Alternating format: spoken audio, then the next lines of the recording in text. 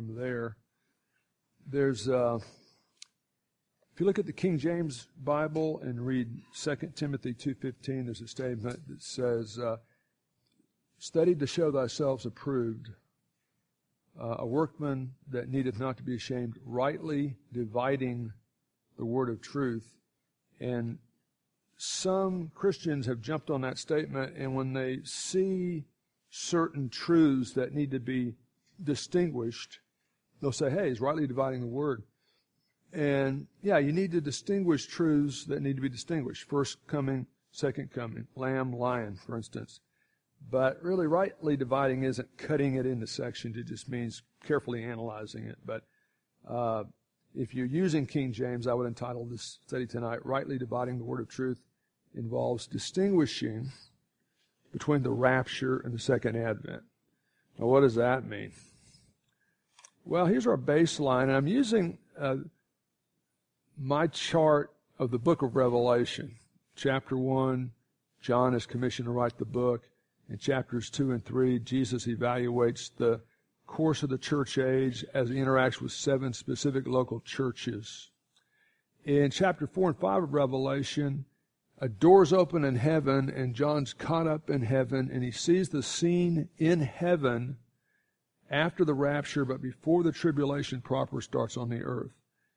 That's where 1 Thessalonians 4:13 through 18 fits in, the rapture.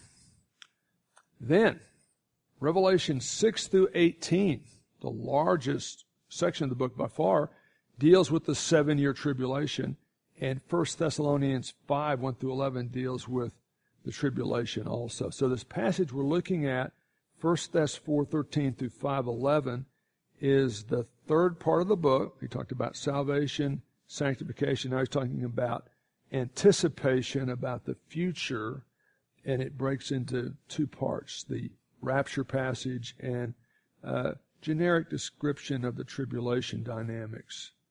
Quick quiz on 1 Thess 4:13 through 18. If you were here last week, I'll see how much you remember.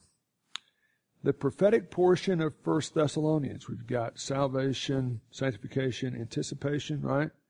Has 2 subunits, has 3 subunits, has 4 subunits, has 5 subunits, has 666 subunits.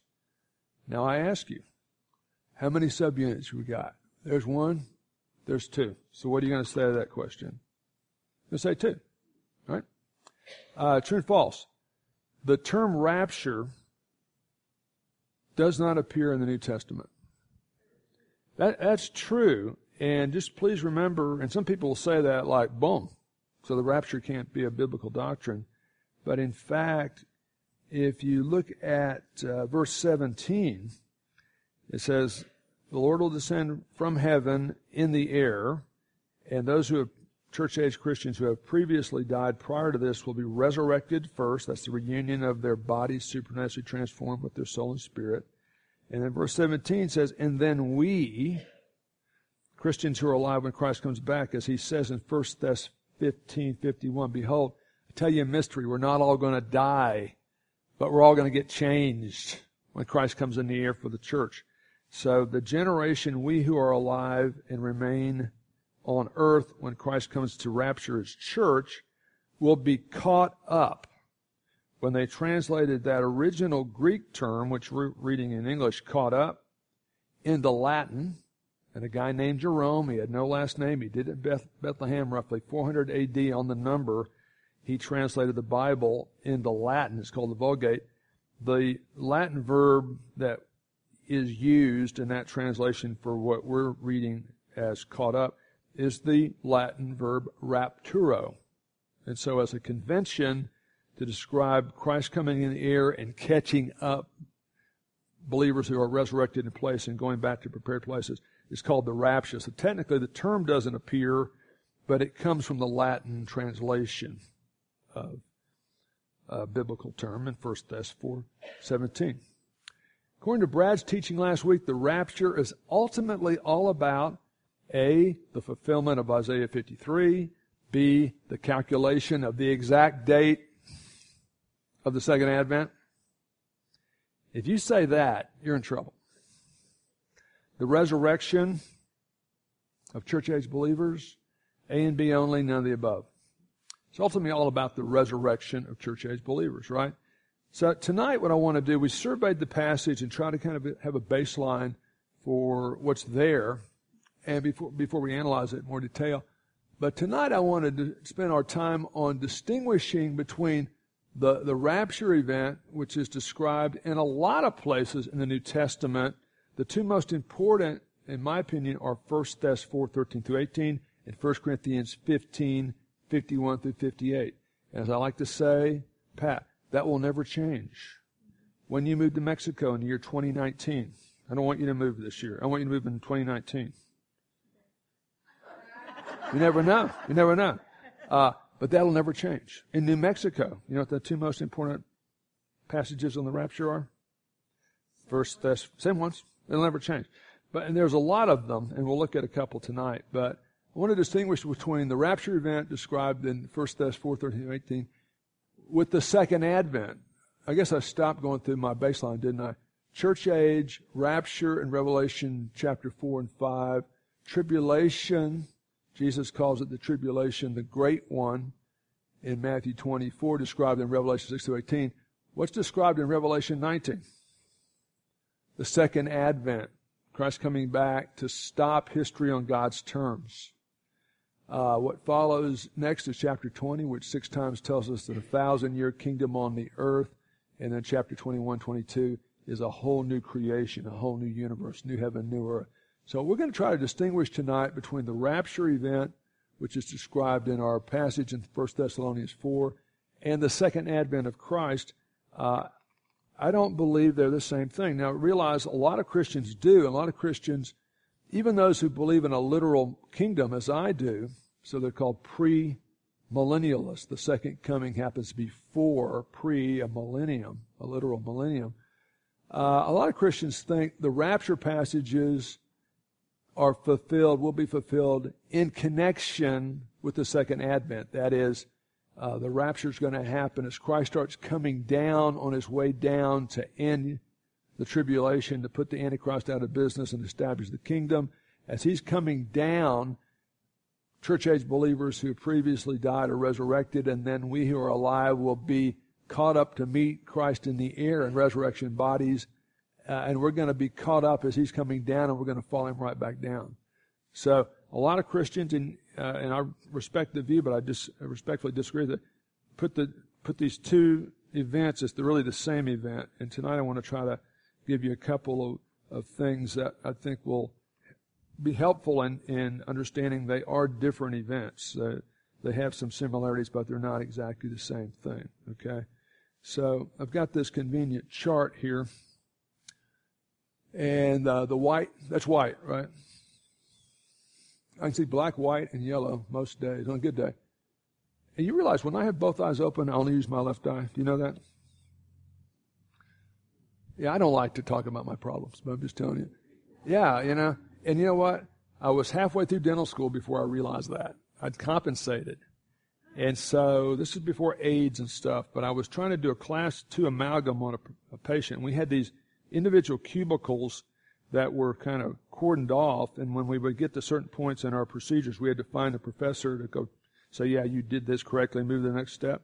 They were drinking coffee somewhere usually. So they didn't watch us work on patients. They just watched us at certain steps, watched our progress, certain steps. So one day I was basically sticking my face down the lady's throat to try to see what I was doing, 3 dimensions, and a professor walked by and he said, he just freaked out, you can't do that, And so he said, have you ever had your eyes worked up? And I've been wearing glasses since I was 18 months old. That thick were the glasses. But I'd always gone to optometrists. There's nothing wrong with optometrists if you need lenses. But I needed an ophthalmologist, and I went to an ophthalmologist 1 week. University of Texas Dental Branch allowed me to go to the University of Texas Medical Center for free and get a big workup. It took like all day to work it up. And a week later I came in there, and she said, and all this time Debbie's attitude about seminary totally changed, and my desire to go to seminary ramped up to the max. I would have been happy to sweep floors for a living rather than trying to do Class B amalgams since I couldn't, Class 2 since I couldn't see them. Anyway, I went in to get my results, not knowing what she was going to say. And she goes, she sits me down and says, "You can't keep doing dental school." She said, "I wish you were in law school. You can do 2 dimensions fine, but you cannot do 3 dimensions up close. You're going to kill somebody." And I said, I'm not going to law school. I'm going to seminary. So I told my wife, called my parents. They wouldn't talk to me. My dad would not talk to me. Thought it was a conspiracy so I could go to seminary. And then I went to school, went to talk to the dean the next day. It took 2 days to check out of dental school. You had to return all this stuff and sign stuff. And you can get out of being Secretary of State easier than getting out of dental school, apparently. Yeah. So anyway, that's that. But yeah, so I can see white, yellow, and black. So the stuff in white is talking about the rapture data. Second Advent is in yellow, talking about Second Advent data. If you're listening on the World Wide Web, I think maybe we can put this handout with the chart on the web, and you can check that out too. That's what we're looking at. But let me just say, you see at the bottom of the chart, the very top of the chart, very bottom of the chart, let's start there. I'm going to say the Bible teaches the rapture, the movement of the rapture is, for believers, is up and away. Katie, you got a Bible handy? Look at John 14, 1 through 3. We're talking about differences between the rapture and Second Advent. Rapture is believers being caught up and going away to heaven. Whereas at the Second Advent, Jesus comes down and stays. Has the sheep and goat judgment, puts the Antichrist out of business, ends the Battle of Armageddon like that, sheep goat judgment, and then starts the kingdom on the earth. It's 2 different things. So what does John 14, 1 through 3 say? Okay, where's the Father's house? Heaven. Yeah, good. Yeah. To me, that's the rapture, not Second Advent. He's preparing heavenly places, going to come and take us to heavenly places.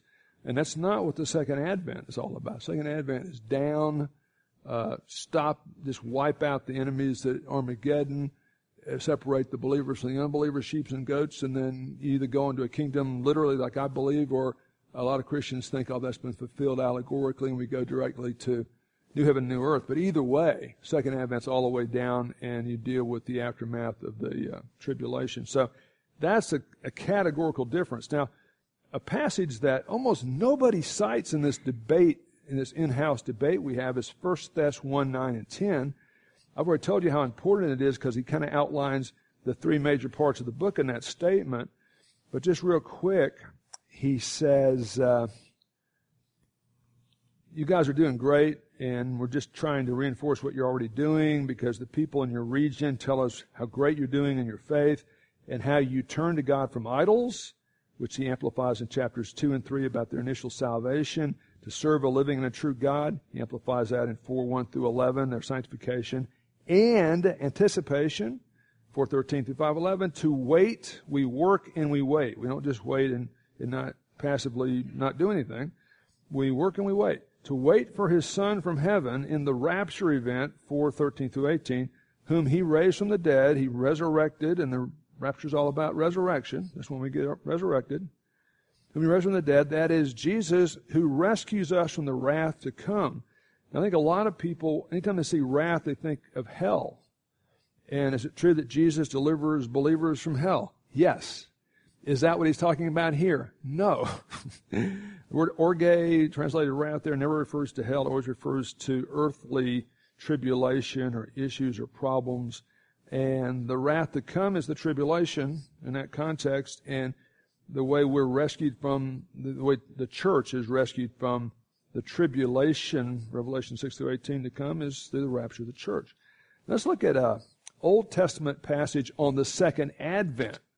Now, we've talked about Revelation 19. Most of that whole chapter talks about Second Advent. But look at Zechariah, not Zephaniah, Zechariah, right toward the very end of the Old Testament. I can remember as a guy who went to dental school and then worked as a scientific instrument salesman for 18 months to pay for dental school, and then went to seminary.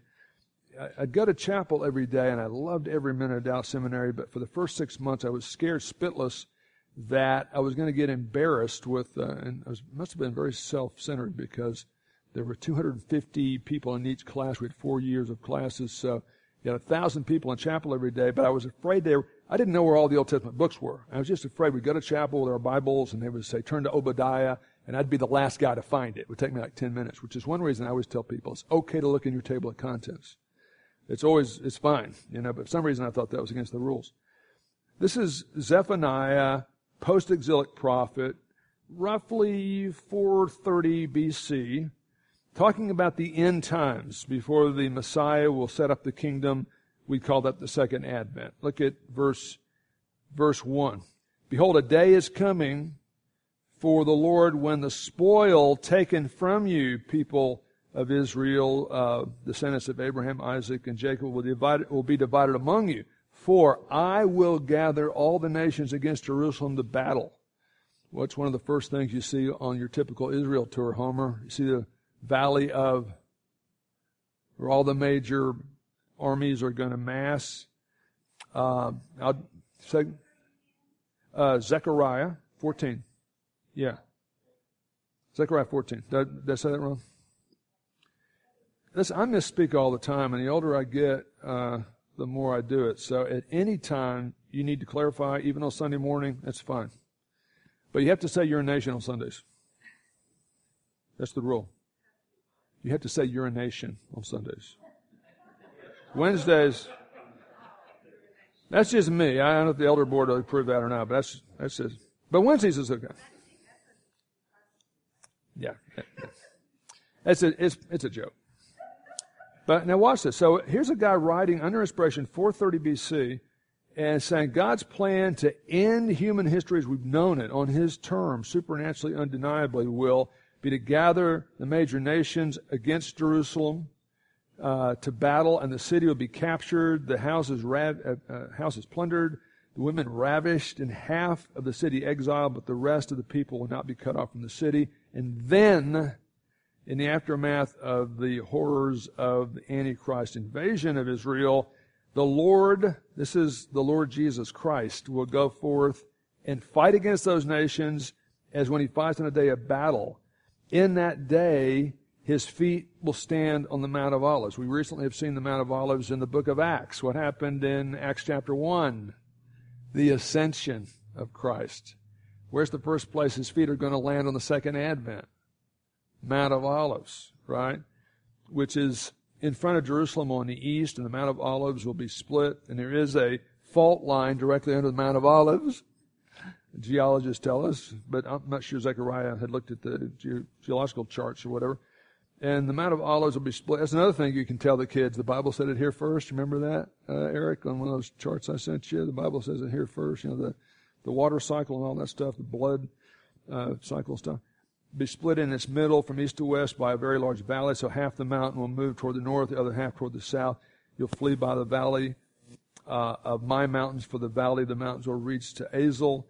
Yes, you'll flee just as you fled before the earthquake in the days of Uzziah, king of Judah. Then the Lord my God will come, and all the holy ones with him. Hang in there, because we get to a great statement, verse 9. It'll come about in that day there'll be no light.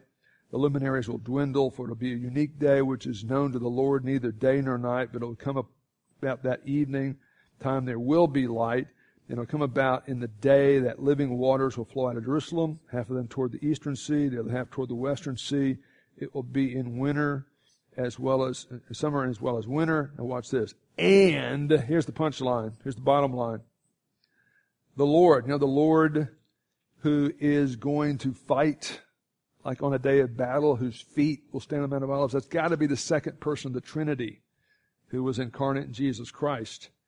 And the Lord Jesus Christ at his second advent will be king over all the earth in that day. And it won't come from UN declarations or votes, or any place. The Lord will be the only one. His name will be the only one. And it goes on from there. That's the second advent. So I'm trying to say, this kind of data argues, in my opinion, categorically, that the rapture is one thing, the second advent is another. And the rapture, the movement, is resurrection in place for the generation alive when it happens. Meet the Lord in the air, go back to prepared places. Second advent, Jesus comes down and conquers the earth and stays here. Rapture happens in the air. Second advent ends up on the Mount of Olives. In the rapture, Christ takes us back, believers, to prepared places in heaven. On second advent, Jesus comes back to prepare the earth for the millennium. The rapture will end the church age, and it's imminent. It could happen at any moment. Every generation thinks it's got to be our generation, and I'm just thinking with Iran, North Korea, Pakistan, either having or about to get nuclear capability, it can't be much longer because all the maniacs are going to have weapons of mass destruction times a million. And so I just got a feeling we're getting really close here. Now, I'm 62 and holding. I'm not going to get any older. I'm just going to get wiser. Okay? So, but I do know that there are no biblical signs that have to happen before the rapture. It's imminent. We'll emphasize the importance of imminence in the next couple of weeks. Whereas and I think I say that, the rapture will end the church age and lead to the initiation of the tribulation, whereas the second advent ends the tribulation, puts Antichrist out of business, right? Read Revelation 19 and 20. That's how Antichrist is defeated by the second coming of Christ. Here's an interesting thing, bit of data. Paul calls the rapture a mystery. 1 Corinthians 15:51. Behold, I tell you a mystery. We shall not all sleep. There's a generation of Christians that won't die, but we're all going to be changed. You got to get a resurrected body to take part in the rapture. That's what the rapture is really all about the resurrection, right? Rapture is a mystery in the Old Testament. The second coming of Christ is a major theme in the Old Testament. It's all over the place. Almost every one of the minor prophets, if you look at them, the last chapter or two talks about the second coming of the millennium.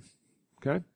Now, a lot of people say, well, that's going to be fulfilled spiritually in the churches, and it might even be right. But you can't deny the second advent of Christ, the second advent, the glorious appearing of the Messiah, is a major Old Testament theme. But Paul talks about the rapture as a mystery, which means something unrevealed in the Old Testament, revealed just in the aftermath of the first advent of Christ and the functioning of the New Testament church. So for me, it's kind of a slam dunk, but I want you to know other Christians see them as the same thing, or two aspects of the same thing, and that's fine. You know, it's a free country, and they can see it that way. And as I would like to say, they might even be right, but I'm going to preach my convictions here. And if we can close, look at Titus 2:11. So what's the practical import of this? Well, I do think that Bible prophecy is practical for a couple of reasons. It comforts and it convicts. It convicts us not to be so selfish and self-centered and short-sighted, because God's got a big picture that Dale Corbin's a part of because he's a believer and Pat Fleming's a part of, even if you do move to New Mexico. Yeah, I know, but I'm gonna chase your moving van crying, you know.